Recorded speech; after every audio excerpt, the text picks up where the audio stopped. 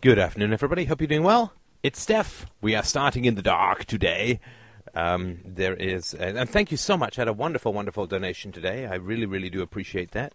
And I will try to surmount even the things that I have done before, just for the sake of saying thank you to such wonderful donations. So, a friend of mine on the boards sent the transcript of a podcast about the one where I talked about the gentleman who was suicidal based on his neglect from his family. This was not a Ubi von McUbi 2B one, no video, because I did it when I was walking around, so this will make more sense if you go and listen to that. And this was her response. A typical family therapy methodology, to a certain degree, that you must be suicidal if you were neglected, is a little extreme from my views. This takes away any sense of personal responsibility and puts the individual in a victim role rather than a survivor role. It implies that once a victim, you must remain one, and the only way to become a survivor is to show them your ass, which was, I think, how I, in terms of leaving, not just mooning. A family unit, like people in general, are resistant to change, she writes. A family is like a wind chime. If one chime moves out of balance, the rest of that wind chime moves to try and restore the balance to what it used to be, even if that balance is dysfunctional. Family secrets and the telling of those secrets throws the wind chime into a tailspin. It takes a good amount of strength to disrupt the wind chime's balance and to refuse to move back into place when the rest of the chime is trying to make you. Eventually, though, the rest of the wind chime does balance out and come to accept the new positioning. Another typical family therapy methodology. Permanent cutoffs are bad. It's escaping and not dealing with the situation in a healthy manner. Yes, you should not have to deal with people who make you feel bad, and sometimes a temporary cutoff is needed to strengthen yourself, so you can withstand the wind chime trying to get you to conform back into balance. However, a permanent cutoff is escapism and dealing with the negative situation through avoidance. Similar to what this article is saying. Ignore that it is an issue and it will go away and you will be happy. Which is not what I said, but it is still there like a malignant tumor that you are trying to forget about.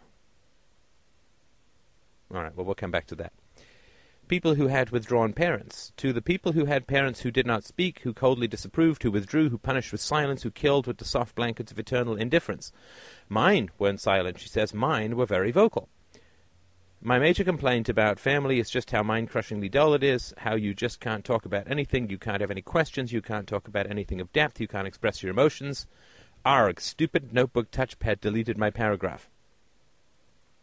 Not all families are like this. With my mother, I'm choosing not to engage her in her neurotic behavior and thought patterns, which for my family is the same as rocking the wind chime, just in a different manner. It is a change from the norm, and not the expected mode of response. I am still forcing my boundaries, though. On that, I will not bend. I'm not sure what that means. She can accept it or not. Really, she has no choice but to accept. If she chooses not to, she's choosing to have no part in my life. I wouldn't view that as a cutoff in this case if she chose not to accept my boundaries. I don't know what that means. It would be her choice not to accept my terms of the relationship. I'd still be willing to have the relationship if she would respect my boundaries, hence I'm not doing the cutoff. I'm not sure what she's... Okay, all right, well, we'll come back to that. With my ex, he did grow up in a family that did not deal with conflict. If I blew up about something, he responded by cowering/fear. So I learned that I had to keep my feelings to myself, and instead of things getting worked out, things stagnated and the relationship eroded. With person X, Bab, he's more passive-aggressive. I call him on it, and we get into an argument, but instead of one us going, fuck this, I'm out of here, we're able to step back, deal with the root cause of the argument, work it out, and prevent the stagnation corrosion from having a chance to build. Not all conflict is bad. Sometimes conflict is a gateway to growth and resolution. That which we do not accept, that which we do not deal with, we reproduce. This is what concerns me with your cutoff. This is her talking to this gentleman. You've now learned that life is much easier by just eliminating anything in your life that is difficult. Be careful that this does not become a defense mechanism for dealing with everything. If I cut off everything that caused me distress, I'd be divorced again. Life is full of distress. You have to learn how to deal with it and work through it in a healthy manner. Hence why family therapists are so against permanent cutoffs. Again, temp cutoffs can be used to strengthen yourself while you learn how to adapt. They can also be a mechanism for systemic family change, forcing the family system to adapt and accept a new balance. Also, like I said above, setting up rules for the relationship. X, I'm not willing to listen to you talk about Dad or call his new wife a slut. I'll hang up. Or stating your boundaries and making the other person respect those rules. And if they don't, refusing to have a relationship with them unless they do is not the same as showing them your ass. So this is a quote from my article. If you recognize the grim and bloody danger you're in, the danger of absolute annihilation, which culminated in your suicidality, if you understand the danger that you are in, the predators who raised you, the people who dragged you from the womb and dumped you in a coffin, then it would, if I were you, show them no soft underbelly, but rather just my ass as I left. No one, this is all caps, no one has a perfect childhood. No one. Parents are openly critical, parents are aloof and unresponsive, parents are human.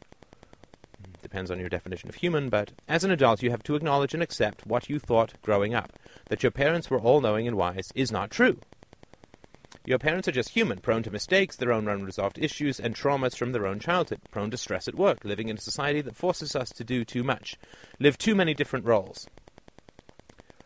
Forced to choose between making dinner, fast food again, or carving out some hard-to-find quality time.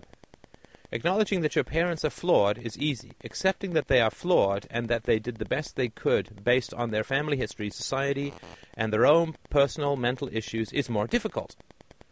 The article implies that you have no personal choice in how you react. You do. They can try and beat you down and, quote, murder you. This article is very victim-focused. You're a victim and have no free will. Once a victim, always a victim. You can choose to remain a victim and be beaten down and become suicidal, or you can rebel, risk upsetting the wind chime, and refuse to let them kill your spirit. It's not as easy to upset the wind chime as it is to just accept and ignore and hope the problem goes away if you do. Nothing gets resolved by ignoring. It stagnates and grows until it becomes a smelly, stinky growth that affects not just yourself, but everyone around you. I agree that showing them your ass as you leave is an effective method of upsetting the wind chime. Sometimes a series of temp cutoffs is needed to get the others to see that you will not tolerate X, Y, Z.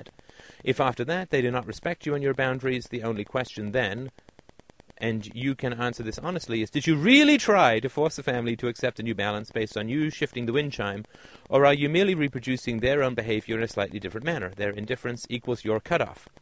That which we do not accept, that which we don't deal with, we reproduce. Well, first of all, thank you so much for taking the time to write a very detailed and very sophisticated, both in terms of thinking and, of course, in writing, very sophisticated response to an article that I wrote. And, of course, the article is taken in isolation from my general theories of what is technically called defooing, foo standing for family of origin, and if you can't have a productive and positive relationship with your parents, then you just don't see them, right? That this is your siblings and, everyone else, you can, in your family of origin, you can just choose not to see them if they are not people who make you happy. If they're bad, bad people, you can just choose not to see them. That's sort of the idea behind it. Now, of course, you wouldn't know this because you haven't listened to the podcast or seen the videos, but basically I say that you must try to connect with your family before you leave them. And this, of course, was targeted towards a long-time listener who'd know that, and you can't go over every stretch and stitch of methodology in one podcast or videocast. But this was really sort of directed at one guy who'd been a long-time listener. And you can't sort of start, with volume 5 of someone's collected and then sort of criticize without knowing the history, and that's fine. I mean, how would you know? Right? You just got a transcript. So, but there's a lot of really, really interesting stuff in here that is what I consider to be part of a methodology of thinking in the modern world that really is quite remarkable and really, really embedded, and naturally, of course, comes from Christianity. Not that I'm saying this woman is a Christian, I don't know, maybe she is, but certainly the ideas themselves come from Christianity in its sort of fundamentals, which we'll talk about a little bit later. So let's take this fine letter in sequence, and that you must be suicidal if you were neglected is a little extreme for my views. Well, that's not an argument, so I can't really respond to that. The gentleman that I was talking about was in fact suicidal, so I'm working empirically. I mean, whether it's too extreme for her views or not, doesn't really matter. This takes away any sense of personal responsibility and puts the individual in a victim role rather than a survivor role. Once a victim, you must remain one, and the only way to become a survivor is to show them your ass. And so what this woman is talking about, if I understand it correctly, and please obviously feel free to correct me if I've made a mistake. What she's saying is that if you're abused by your parents and you stop seeing them, if you try to work it out and it doesn't work out, so then you stop seeing them. If you were abused by your parents and you stop seeing them, then you are remaining a victim. Then you are remaining a victim. I mean, I don't understand why, fundamentally don't understand why parents get a different moral category or family gets a different moral category from everyone else. It's a mere description of a biological relationship. It means nothing. It means nothing. Certainly, we would not say that a woman who is being physically abused in her marriage should stay with her abuser and attempt to do some damn thing with the wind chimes. We would say, look, if you're getting abused in your relationship, if there's physical violence or in your relationship, then you should not be in that relationship. If the woman says, I am leaving my abuser, we say that she is not being a victim, and that if she continues to spend time with her abuser, then she is continuing to be a victim. But families, everything gets backwards. Everything goes in a different direction. So people say, well, you were raised by your parents, and if they were abusive or negative or hostile or indifferent or whatever, right? Because abuse in a parent-child relationship, neglect is abuse. Neglect isn't an abuse in a marriage. It's just not nice, right? But neglect doesn't mean a damn thing as far as abuse goes in a marriage. Because your husband or your wife is not dependent on you. If you're a nurse and you have a patient who's in one of those full traction things and can't pee or eat, and you neglect that patient and you have responsibility for that patient, then that is abusive because the patient is helpless and dependent upon you. Children are helpless and dependent upon their parents. If the parents neglect the children, it's abuse. If I don't feed you, that's not abusive, because you can go and get your own food. But if you're my child and I don't feed you, then clearly that's abusive, because you can't go and forage in the woods and get your own food. Can't get a job, can't leave. You're a kid, you're totally dependent. Now, it's well known in sort of psychological circles that, and medical circles, that children who do not receive affection do not thrive, right? Even if they're physically taken care of, if they do not receive physical affection, they do not thrive. Physically, spiritually, psychologically, emotionally. So it is as abusive to withhold affection from your child as it is to withhold food from your child. Nutritious food, let's say.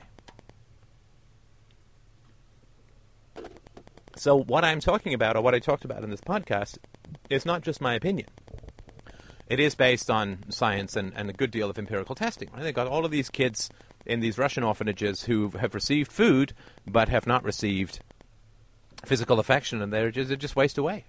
They just waste away. So when you are in these sorts of situations, when I say that neglect leads to suicidality, it's because neglect is murderous.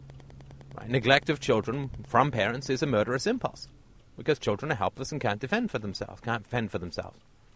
And of course there are different degrees, and I understand all of that. And I was talking about a guy whose parental neglect led him to be suicidal at the age of 15 or so.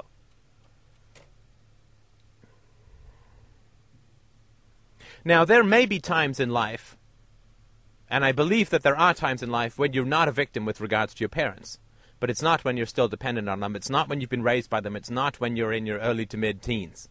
Then you're still a victim because your brain is still young, you're still maturing physically and mentally, you don't have access to all the information, you don't have any real capacity for assertiveness because you can't leave.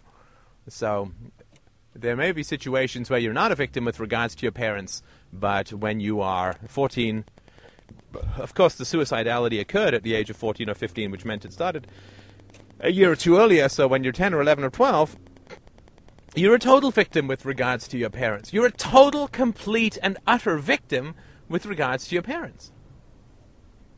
You have no say in the matter. You have no legal, economic, or any other form of legitimate or actionable independence from your parents.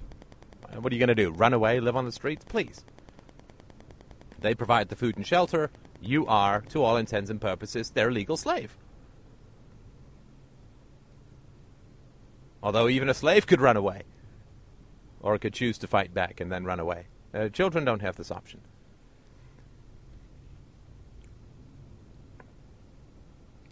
So there's a long sort of a series of lectures here in the letter, which says that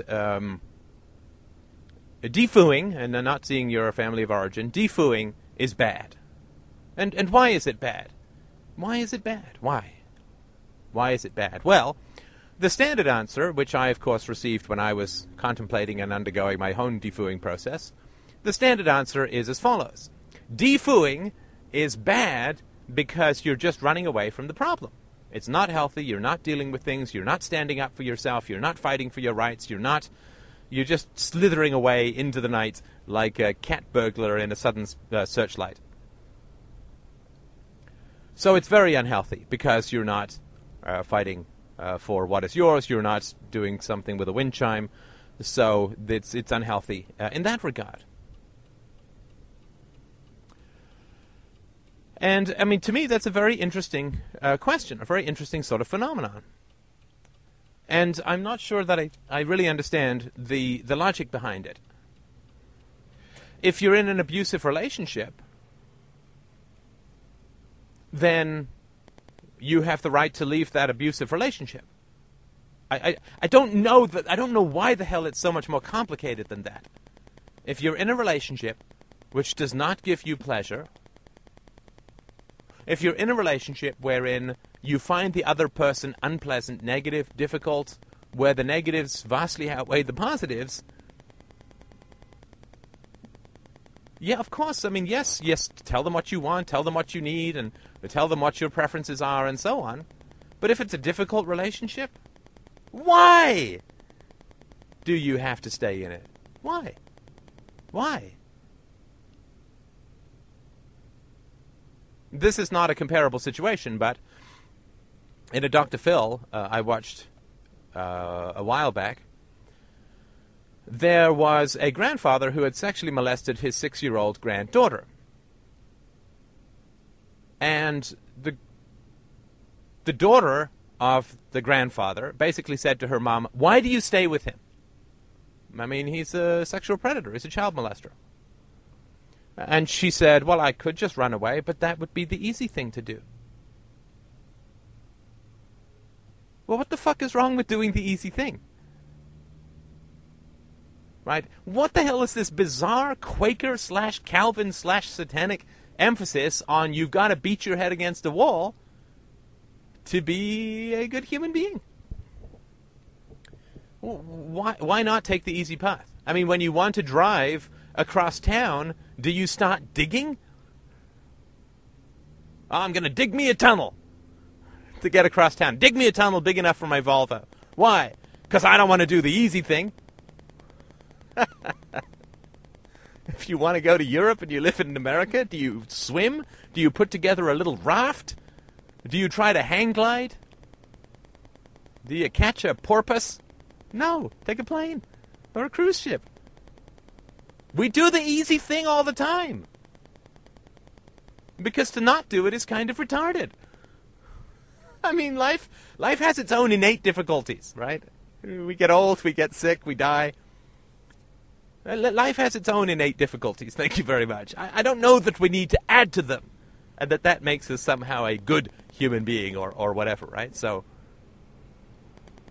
if you're in a relationship with your parents where, as an adult, and they're abusive towards you or negative or just boring,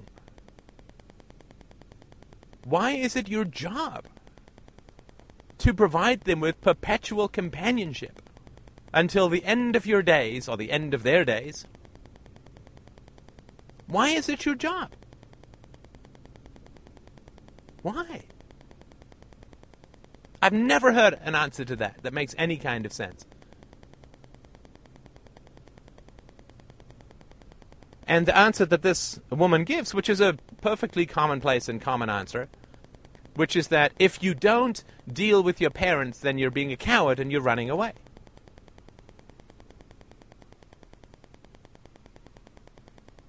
But what's wrong with running away?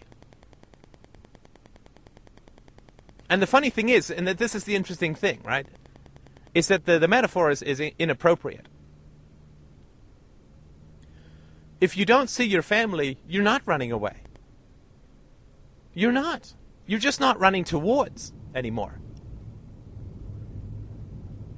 Right? Running away in a cowardly fashion is the way that it is generally framed or perceived or communicated as.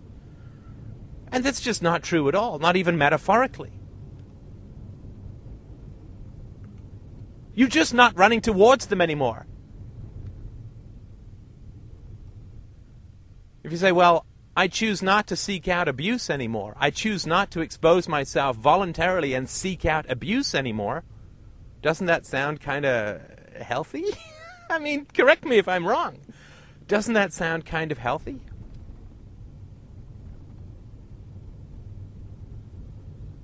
And sure, I know that there are people who, you know, I don't see my family because they pissed me off, right? It's a Hatfields and McCoy. Oh, I'm just mad at them, so I'm just storming off and blah, blah, blah, blah, blah.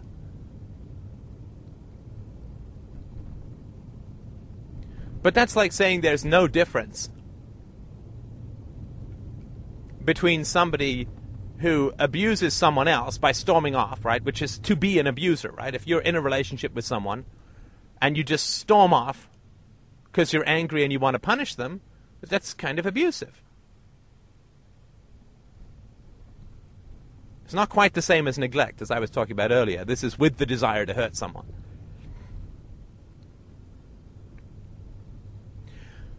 If, as an adult, you storm out of a relationship with another adult, like your wife doesn't cook you the meal that you want, and you throw your glass against the wall and you go screaming out of the house, that's kind of abusive, right? That's manipulative and punishing. That's kind of sadism, right?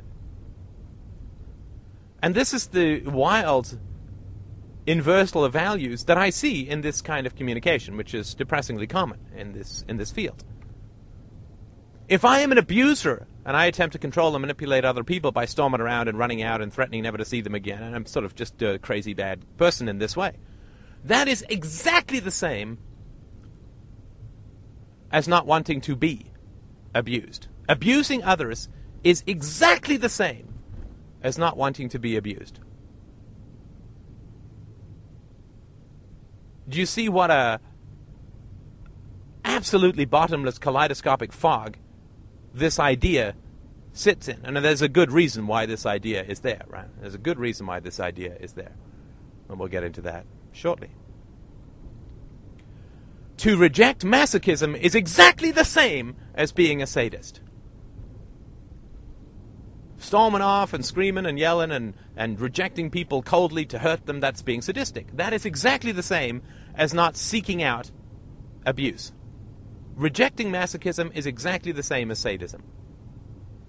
Now, it could be said that masochism is the flip side of sadism, and I certainly wouldn't be the first or the last to say it, but rejecting masochism is the polar opposite of sadism.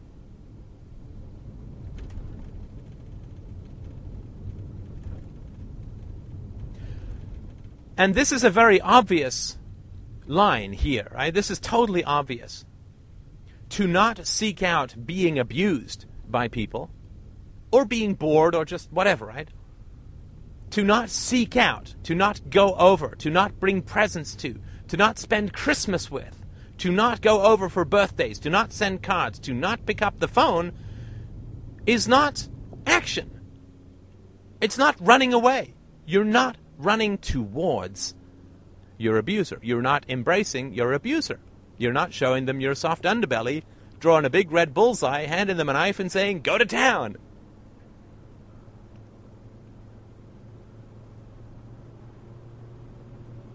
you're just not exposing yourself to abuse.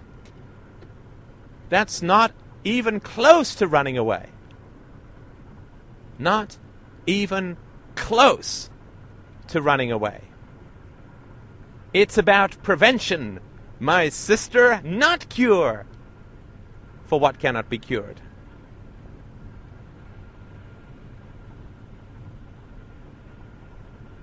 It's the difference between running away from a lion that is attacking you versus not going to Africa to begin with. Quite a difference. If I'm just sitting here not going to Africa and not being mauled by a lion and someone says, "You're not just sitting there, you're running away from lions because you're cowardly." Like, I'm not running, I'm not doing anything. I'm just not going to Africa, rubbing myself up and down with marinade, and then going and poking sharp sticks into the side of hungry lions. Because I'm not masochistic. But I'm not running away, I'm not doing anything. Just sitting here. Perfectly happy.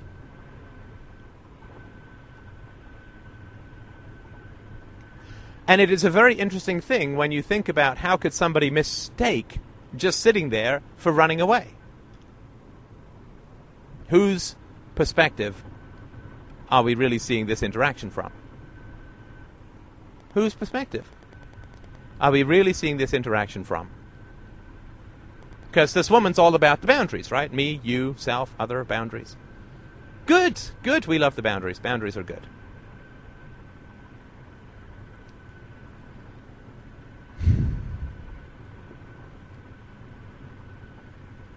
If I don't go and see my mom, I am not acting, but my mom views this as me running away from her. As me abandoning her, as me leaving her. Which is not true. I just don't go over it anymore. I didn't live with my mom when I'm not leaving, I'm moving out. Right? If you have an ex-husband who hasn't lived with you for years, and you call him intermittently and then he stops returning your phone calls, do you say, "Oh, he's leaving me, he's leaving me"? No, he left you years ago. It's just, there was a contact, an acquaintanceship or a friendship-based contact, which he's not continuing.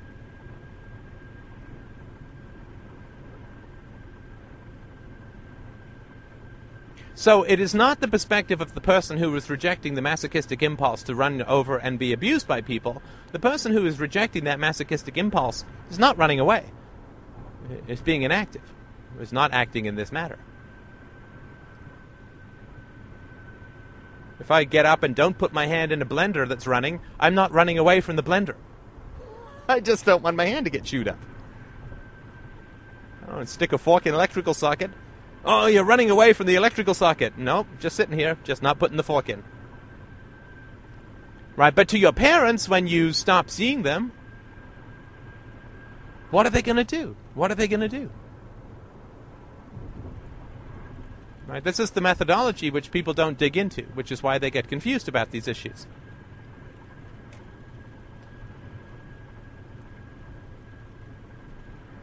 If I abuse you, and then you decide, or you come to your senses and decide that life is too short to keep sticking your fork in a wall socket hoping to get used to the pain, thinking, well, this is growth. I am a wind chime who must not alter. Or must alter but let other people alter, other wind chimes. Such a gentle metaphor for such a brutal interaction as parental abuse. Or neglect, or hysteria, or boredom.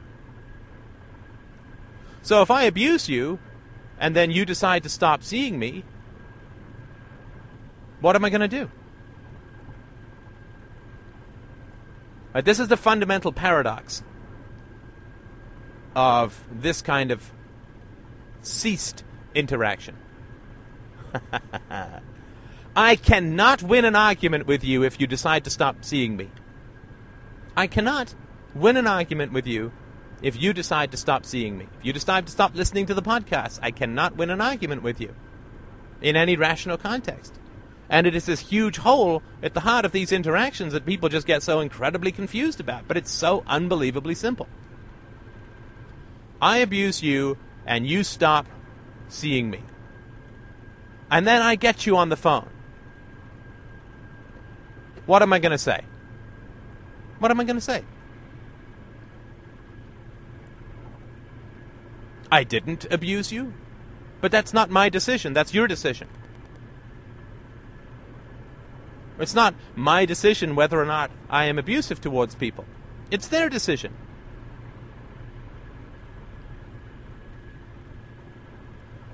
Am I going to say, you're wrong? Well, of course, the reason that people stop seeing each other, the reason that people defoo, is that they don't get listened to. That they're eclipsed, right? That they're not visible to the other person. That the other person continually contradicts what they say, what they feel, what they think, and what they do. So, if my abuse to you has been rejecting everything you say, and then you stop talking to me, I get you on the phone and I say, you're wrong, well, what am I doing? I'm rejecting what you say. It's confirmation that you should not be talking to me. It's confirmation that you should not be talking to me. So either I get you on the phone and I say, I totally respect what you did, or what you're doing, I did abuse you, you're totally right to not see me, then I don't get to see you. If I call you up on the phone and you answer, and I say, you're totally wrong, you're just running away, you should see me, I didn't abuse you, and you're incorrect. Well, then you shouldn't see me. Because I'm just rejecting everything that you say. I'm just rejecting everything that you do. Once you have decided not to see me, there is nothing that I can do to bring you back. I mean, I guess I can live a good life, and right? And I can hope that you see the light and maybe you find value in me at some point in the future. Who knows? It doesn't really matter. I was talking about this with Christina on the weekend, right? So I had a dream about her parents coming over and us having to hide in the house. Right? I'm trying to figure out the fear. The fear is that her parents are going to come over and just blast her into oblivion. Not the fun oblivion with swords and pixels, but the not-so-fun oblivion of self-hatred. Our parents have this power, of course. Right? The worse they are, the more power they have in this realm. And I was saying, but if your parents come over, you can't lose. You can't lose. You can't lose because either they're going to come over and they're going to say, I was totally wrong, we did the wrong things, I've been to therapy, I understand, I'm not going to ask anything from you, but here's the situation, here's what I've learned, blah, blah, blah. In which case, you haven't lost. You may have a choice about whether you want to see them again, but you haven't lost. Or they come over and say, you are a bad, ungrateful, mean, spiteful, horrible, blah, blah, blah, blah, blah, daughter from hell, and in which case, they've just confirmed why you don't see them. You can't lose when you defoo. It's Pascal's wager on its head. You can't lose.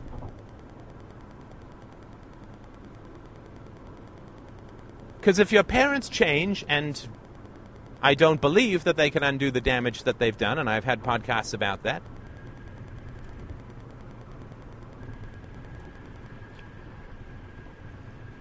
but if they change, then you at least get the satisfaction of having your feelings validated. You can make a decision or whatever, right? But at least your feelings have been validated. Your history has been confirmed. And that's nice. That's nice. Or they come over and crap all over you, in which case it's like, oh yeah, right. That's why I don't see these jerks. But you can't lose. You're either validated or attacked. Validated, good. Attacked? Good. Now I know why I don't see you people.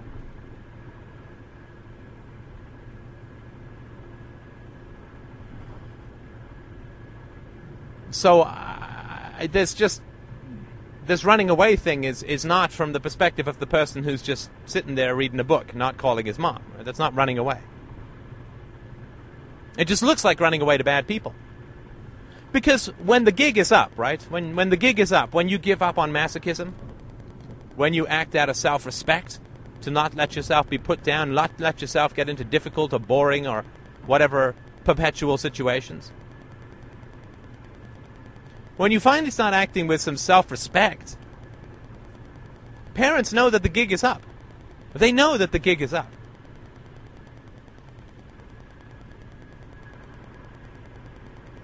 They know that you are no longer assigning them value because they are called your parents. They are magical, glowing gods of virtue because they rutted some decades ago. Wouldn't it be easy? Wouldn't need any moral philosophy then. Just have sex without a condom and you're virtuous. Not quite so. So they don't have the hold over you. Their tractor beam of imaginary virtue is gone. So what are they going to do? What are they going to do? Well, we kind of treated you badly for many years since you were a kid. And now you're on to us. Now you're on to us. Now you don't want to see us. What are we going to do? Are we going to suddenly become good parents? Oh, fuck, that would be a complete disaster. What a total nightmare. That would be even worse than continuing to abuse you. Or just be weird or freaky or negative or whatever. Neurotic, who cares? If your parents are negative, or just use negative, whatever that is, right? If your parents are negative towards you for 30 years and then you decide to stop seeing them, and then they suddenly become good parents, isn't that worse than anything? Because that's them saying, oh yeah, we could have been good parents anytime. Anytime, you just didn't threaten us enough. Oh, we can be totally great parents. We know exactly what to do. We just, we didn't feel like it. We weren't pressured, we weren't bullied enough. And parents know that deep down. They know that deep down. If I've been beating my wife for 20 years, and then she leaves me and I say, well, I'll never beat you again. It's like, oh, so you have the capacity to not beat me? You just chose to beat me? That's even worse than just beating me because you're a psycho nut job. If somebody says, I will stop abusing you when you decide to stop seeing them, that is the worst insult of all. Because then they're saying, oh yeah, I don't have to do it. I prefer doing it. It's a choice. If the husband who beats you for 20 years then says, come back so I can beat you some more, at least he's being honest, and at least he's not saying he can stop beating you.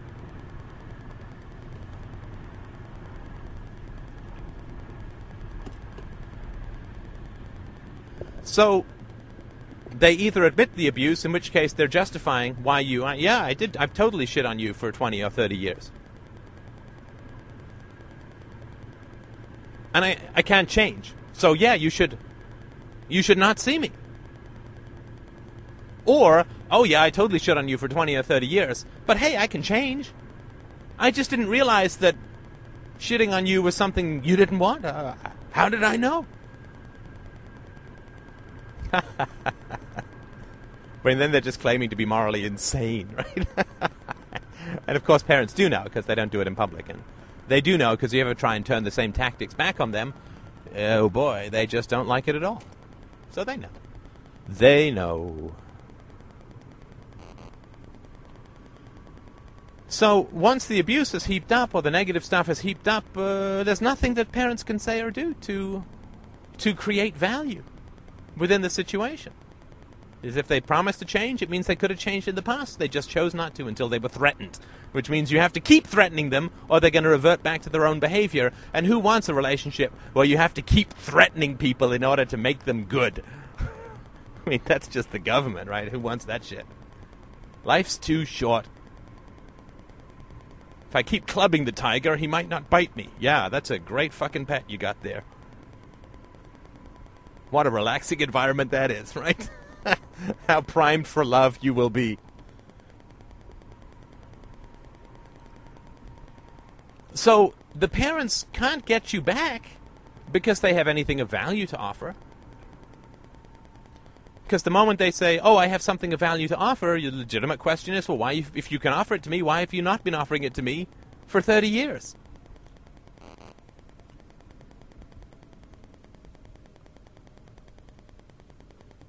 There's no answer other than bye, right? I mean, I think these things through. These aren't just out of the top of my head. So how is it that parents are going to create value? How is it that they're going to make you want to see them when no sane human being in the world would want to see them? Well, what they do is they say, yes, I'm difficult, but I'm necessary.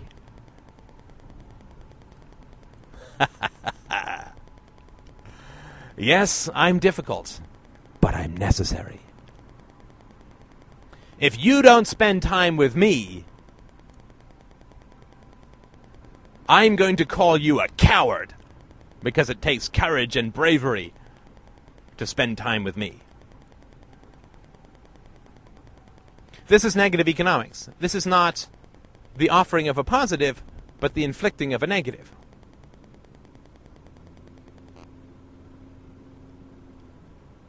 Right? Like you buy freedom from the government by paying them off in the form of taxation. Right? It's not the government saying, "Hey, I've got these great services. Would you like to buy them?" And you say, "Yeah, that's great. I'd love to."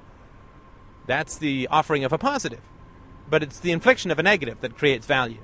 Right? So Best Buy or some store, they get your money by offering whatever it is that you want, that you go to buy there.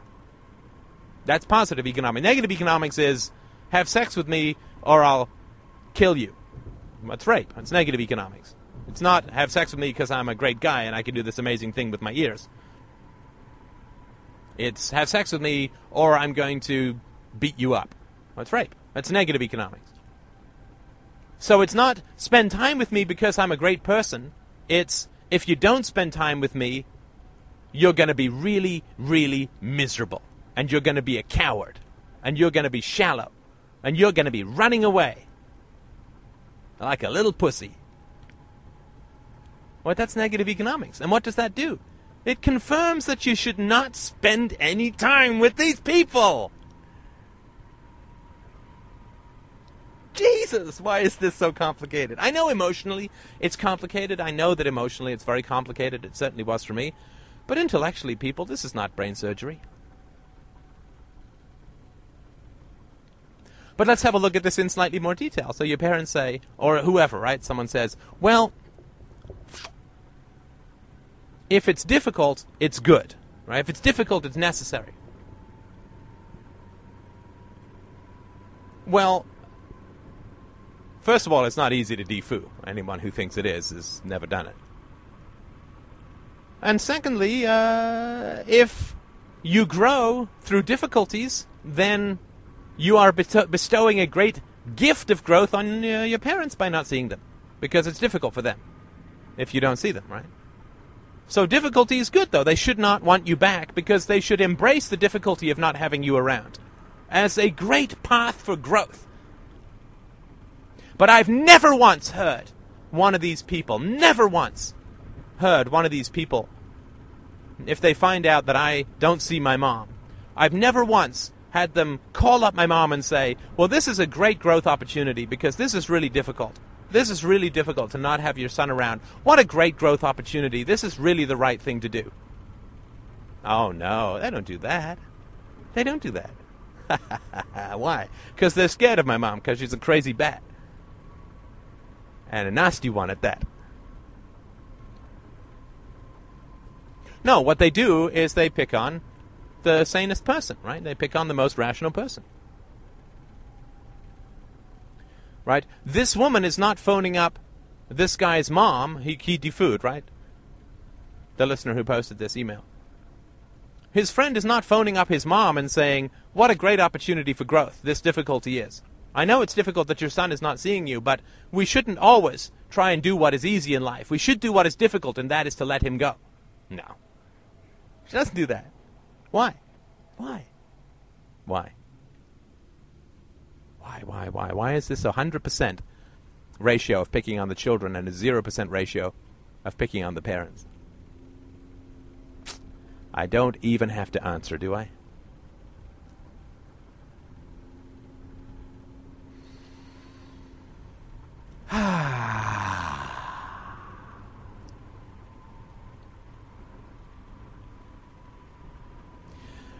Victimhood. Being a survivor and not a victim. Now, personal exposure, not the kind I want because I'm driving, but personal exposure time is that my brother called me a victim, that I played the victim. All the time, and that I blamed everyone else for all of my problems, and this and that. So I have a certain amount of emotional sensitivity around this issue, but I still think that I can speak with some coherency to it, and you can let me know if you think that's true or not. Well, first of all, I think that we have to have some understanding of what a victim is. What is a victim? Somebody who's helpless, right? Somebody who's helpless in a situation. And the children are victims. The children who are abused are victims. Total, complete, utter, absolute victims. If a child who is abused is not considered a victim, then the word victim is meaningless. Then the word victim is meaningless.